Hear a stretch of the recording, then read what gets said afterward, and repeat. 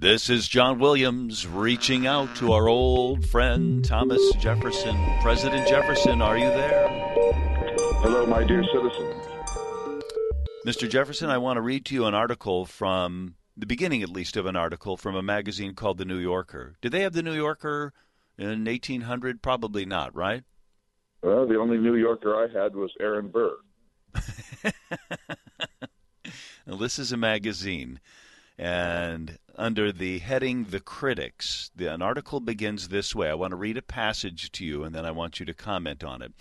It begins this way. The Titanic sank on April 15th, 1912. 9 days later, Thomas Hardy composed a poem about the disaster called The Convergence of the Twain. Many poets were mourning the dead. Hardy took a different approach. He asked readers to contemplate the accident's prehistory, to imagine how even as the great ship was being built, the iceberg, its sinister mate, had also been growing. No mortal eye could see the intimate welding of their later history, Hardy wrote, but even so they were bent by paths coincident on being anon twin halves of one august event. The poem's theory of history as something that unfolds through fated convergences is also a theory of leadership. For leadership to exist, a leader must cross paths with a crisis. An exemplary person must meet her sinister mate. Without an answering crisis, a would-be leader remains just a promising custodian of potential. Imagine Lincoln without the Civil War or FDR without the Depression. Before a leader can pull us out of despair, we have to fall into it. People who fetishize leadership sometimes find themselves longing for crisis. They yearn for emergency, dreaming of a doomsday to be narrowly averted. Last month, Donald Trump's campaign released its first official TV advertisement.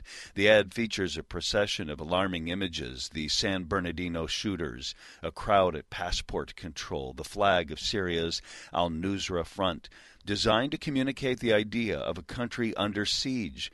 But the ad does more than stoke fear. It also excites, because it suggests that we've arrived at a moment welcoming to the emergence of a strong, electrifying leader. Trump, a voiceover explains, will quickly cut the head off of ISIS and take their oil. By making America's moment of crisis seem as big or huge as possible, Trump makes himself seem more consequential too.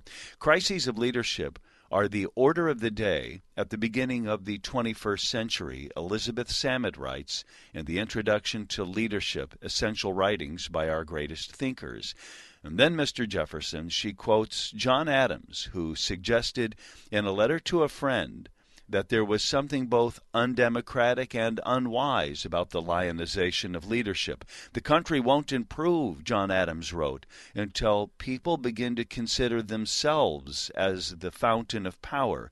He went on, they must be taught to reverence themselves instead of adoring their servants, their generals, admirals, bishops, and statesmen. It can be dangerous to decide that you want to be led. What do you think of that, Mr. Jefferson? Well, I agree with John Adams. He was the second president of the United States and the first vice president, and one of the 5 members of the committee that wrote the Declaration of Independence. And I should say my lifelong friend.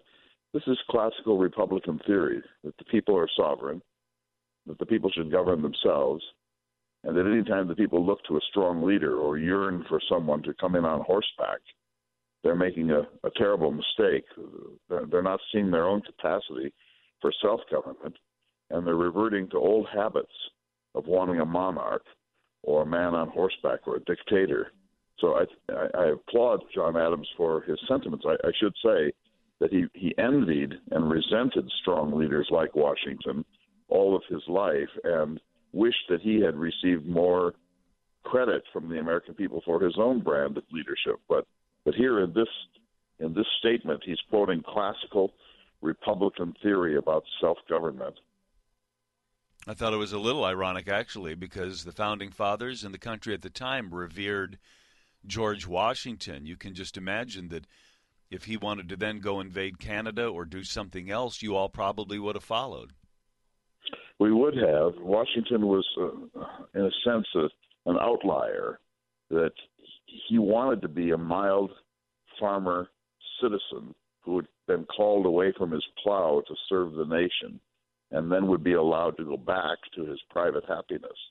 But the American people would not let President Washington return. And first, he saved the country in war.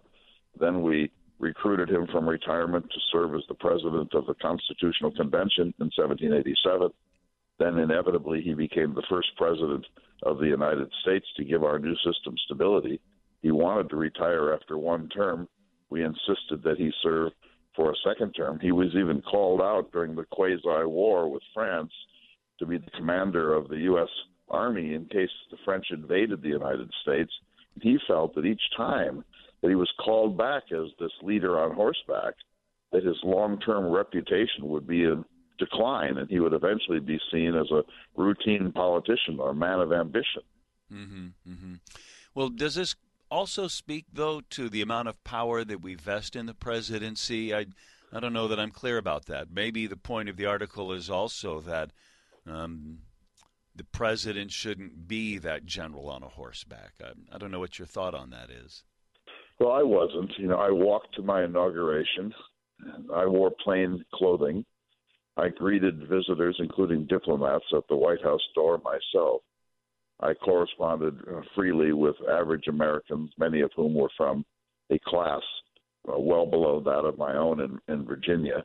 I deliberately made myself more available with less pomp and circumstance than other presidents, who had levees and rode around in carriages with liveried servants and so on, because I wanted to remind the American people that I was just the first among equals. I was just their temporary leader called to do this one set of tasks. The problem with this conversation is that the people, I think John Adams is right, have never understood that they are sovereign, and that any time you turn to a strong leader, you're in effect undercutting your own system of governance. And our Constitution struggled with this. What would the powers of the president be? He had to have some powers, but we didn't want a strong executive. And so a series of compromises were struck. But in the long run, I knew that the legislative branch would get weaker and the executive branch would get stronger until now you have an imperial presidency, but he's operating as an imperial president within a constitution that wanted to make him just a significant national officer. I think we also are starting to question the ability of the American people to wisely pick a president. Some people want Hillary Clinton, and one side is aghast at that. They find her not trustworthy. Other people don't like Donald Trump and think the people that would elect him are fools. It makes you begin to doubt, the electorate. Well, yes, I think there's something to that. The electorate can only live in a republic as long as they are eternally vigilant and are examining all of the issues themselves and participating in the great decisions of the country. And when the people turn away to bread and circuses or to material happiness and comfort and essentially leave politics to the experts, that's precisely what Mr. Hamilton wanted. He wanted the people to be so comfortable that they couldn't be bothered to pay attention to their destiny. And then strong and, I must say, able men like himself would govern on their behalf. That was the hope. It's been the hope of oligarchs throughout history. Well, but the flip of that, maybe what we have now, is also a little dismaying. I could point out all of the great things about all of the candidates that are still in the race, but for a moment I'll just point out what we all see as their shortcomings. The line is that there's 330 million of us, and this is the best we come up with. Hillary Clinton, who's been in the White House too long already and may be a pathological liar. Donald Trump, the cartoon businessman. Ted Cruz, the hateful Christian. Marco Rubio, who's way too green for the job. This professor, Bernie Sanders, who is a socialist. 330 million of us. and that's what we've got to choose from. Jeb Bush was in the hunt for a while, and he's weak and mamby-pamby. John Kasich is still in it, but he can't get any traction for a variety of personal sins. So what is, I don't know what the question here is, Mr. Jefferson, but the idea that the people will decide, they feel right now like they don't have a lot to choose from in some ways. Well, I will say we did better. So our first president was George Washington, who will be remembered as long as history loves liberty. Then John Adams. John Adams had many issues. He was self-destructive and irascible and cantankerous and so on, but he was a brilliant patriot who did more for the American Revolution than almost any other man. Then I was the third president. James Madison, the fourth president, maybe the greatest of all of us, the father of the Constitution, the author of the Bill of Rights. Then James Monroe, a pure Virginia patriot. Then John Quincy Adams, who was even more brilliant than his father, although even less able to be a popular leader. And then things began to fall apart with Andrew Jackson. The minute Andrew Jackson was elected, he was essentially Donald Trump. He was illiterate. He was a duelist. He was a loudmouth. And during his inauguration, his friends came in from Tennessee and trashed the White House. By the way, I have to note, you are so interesting to me when you talk about John Adams, because as much as you revere him, and you and he died friends, you cannot talk about John Adams that you don't preface it with all of those little things about him that bugged you. Well, they bugged everybody, John. So here was this great man. Everyone understood that he was a very great man. He understood better than everybody that he was a great man, and he couldn't stand it that the country didn't just bow to him. And so he writes these diaries that are filled with anger and mean-spiritedness and viciousness and attacks on his friends and his enemies and self-loathing and wondering why he hasn't achieved more in life. And then as president, he was so erratic that Benjamin Franklin said of him, always a good man, occasionally a great man, and not infrequently insane. That's our John Adams. Back to the point, though, that we began at the beginning of this. Maybe John Adams needed a crisis. Imagine Abraham Lincoln without the Civil War. He would have been maybe a caretaker. Teddy Roosevelt, who is not mentioned there, but Roosevelt hated the fact that he didn't have one big national or international crisis. He was always looking for one. Hell, he rode up San Juan Hill looking for adventure, you know? It's so different from me. I wanted 8 years of peace and prosperity and agriculture and balanced budgets and winding down the national debt. I mean, what president would not want to serve under a time of harmony and agriculture? Nobody campaigns that way. Nobody campaigns that way. Everybody's pointing to crisis, and some of them are real and some of them exaggerated. You know, we have a financial crisis in this country. The gap between the rich and poor is too great. And so at least Bernie Sanders has used that as his calling card. I think that's legitimate, but I don't know. That's not as sexy as carpet bombing Syria or cutting the head off of ISIS and taking their oil, or forcing a wall on a border nation. You know, those are the sorts of things that you say, oh my God, we've got to do something about that. Quick, elect Donald Trump or somebody, you know. You're becoming a great presidential historian. I congratulate you. I may not be your best interview because I stand for everything that is not the politics of 2016. I wanted a quiet administration. I wanted legislative supremacy. I wanted the American people almost to forget that there was a national government at all. I reduced taxes to nothing. There were no internal taxes during my 2 terms as president. We cut the national debt by 37%. We reduced the size of the Army and the Navy. And in terms of drama, I sent Lewis and Clark all the way to the Pacific.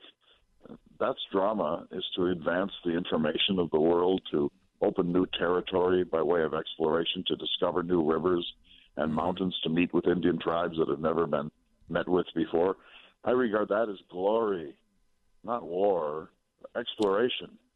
At a rally last week, Donald Trump was speaking at the podium, and the lights went out in the convention hall, and then he said, "Oh, that's the media," or he made a joke about it. He was very quick on his feet and turned it into a laugh. And then when the lights came back on, he said, "No, no, turn the lights out." For no other reason other than they were having fun in the dark and he wanted to exert his power again. So he said, "No, turn the lights out." And he got the crowd to start chanting, "Turn the lights out." And eventually the lights went back out. They turned the lights off, and then everybody cheered because they were standing in the dark. Maybe that should be your campaign theme if you run in 2016. Turn the lights out, meaning let's turn the lights out on Washington. Let's bring down the influence of the federal government. Let's just turn the lights out on that whole place, and we'll all go back to being scientists and farmers and whatnot. Well, I like that idea. I think it would be more accurate. Blow out the whale oil lamp. Okay, well, we could think about that, but either way, you get the idea, right? And I think we're on the same page there. Well, I never want to turn the lights out. I'm for the enlightenment. I want to open the windows of the world and bring the light in, to shine the light of reason and good sense on all of the obscurities and superstitions and credulities of the world, and to bring about a great age of reason and conversation and good sense and science. So I like the idea of turning our backs on Washington as the answer to our questions. But I say bring in the light. If you go to my second home, Poplar Forest, it's just a light show. It's octagonal so that there can be more light brought into that structure than any other physical capacity that you could possibly imagine or create. So light is the answer in a republic like ours. About Washington, D.C., though, let's just chant after me. Blow out the whale oil lamp. Blow out the whale ring. Don't you think that has a kind of populist ring? No, I'm sorry. I'm afraid it doesn't. Snuff the candle? Thanks for joining us this week, President Jefferson. It is my great pleasure, sir.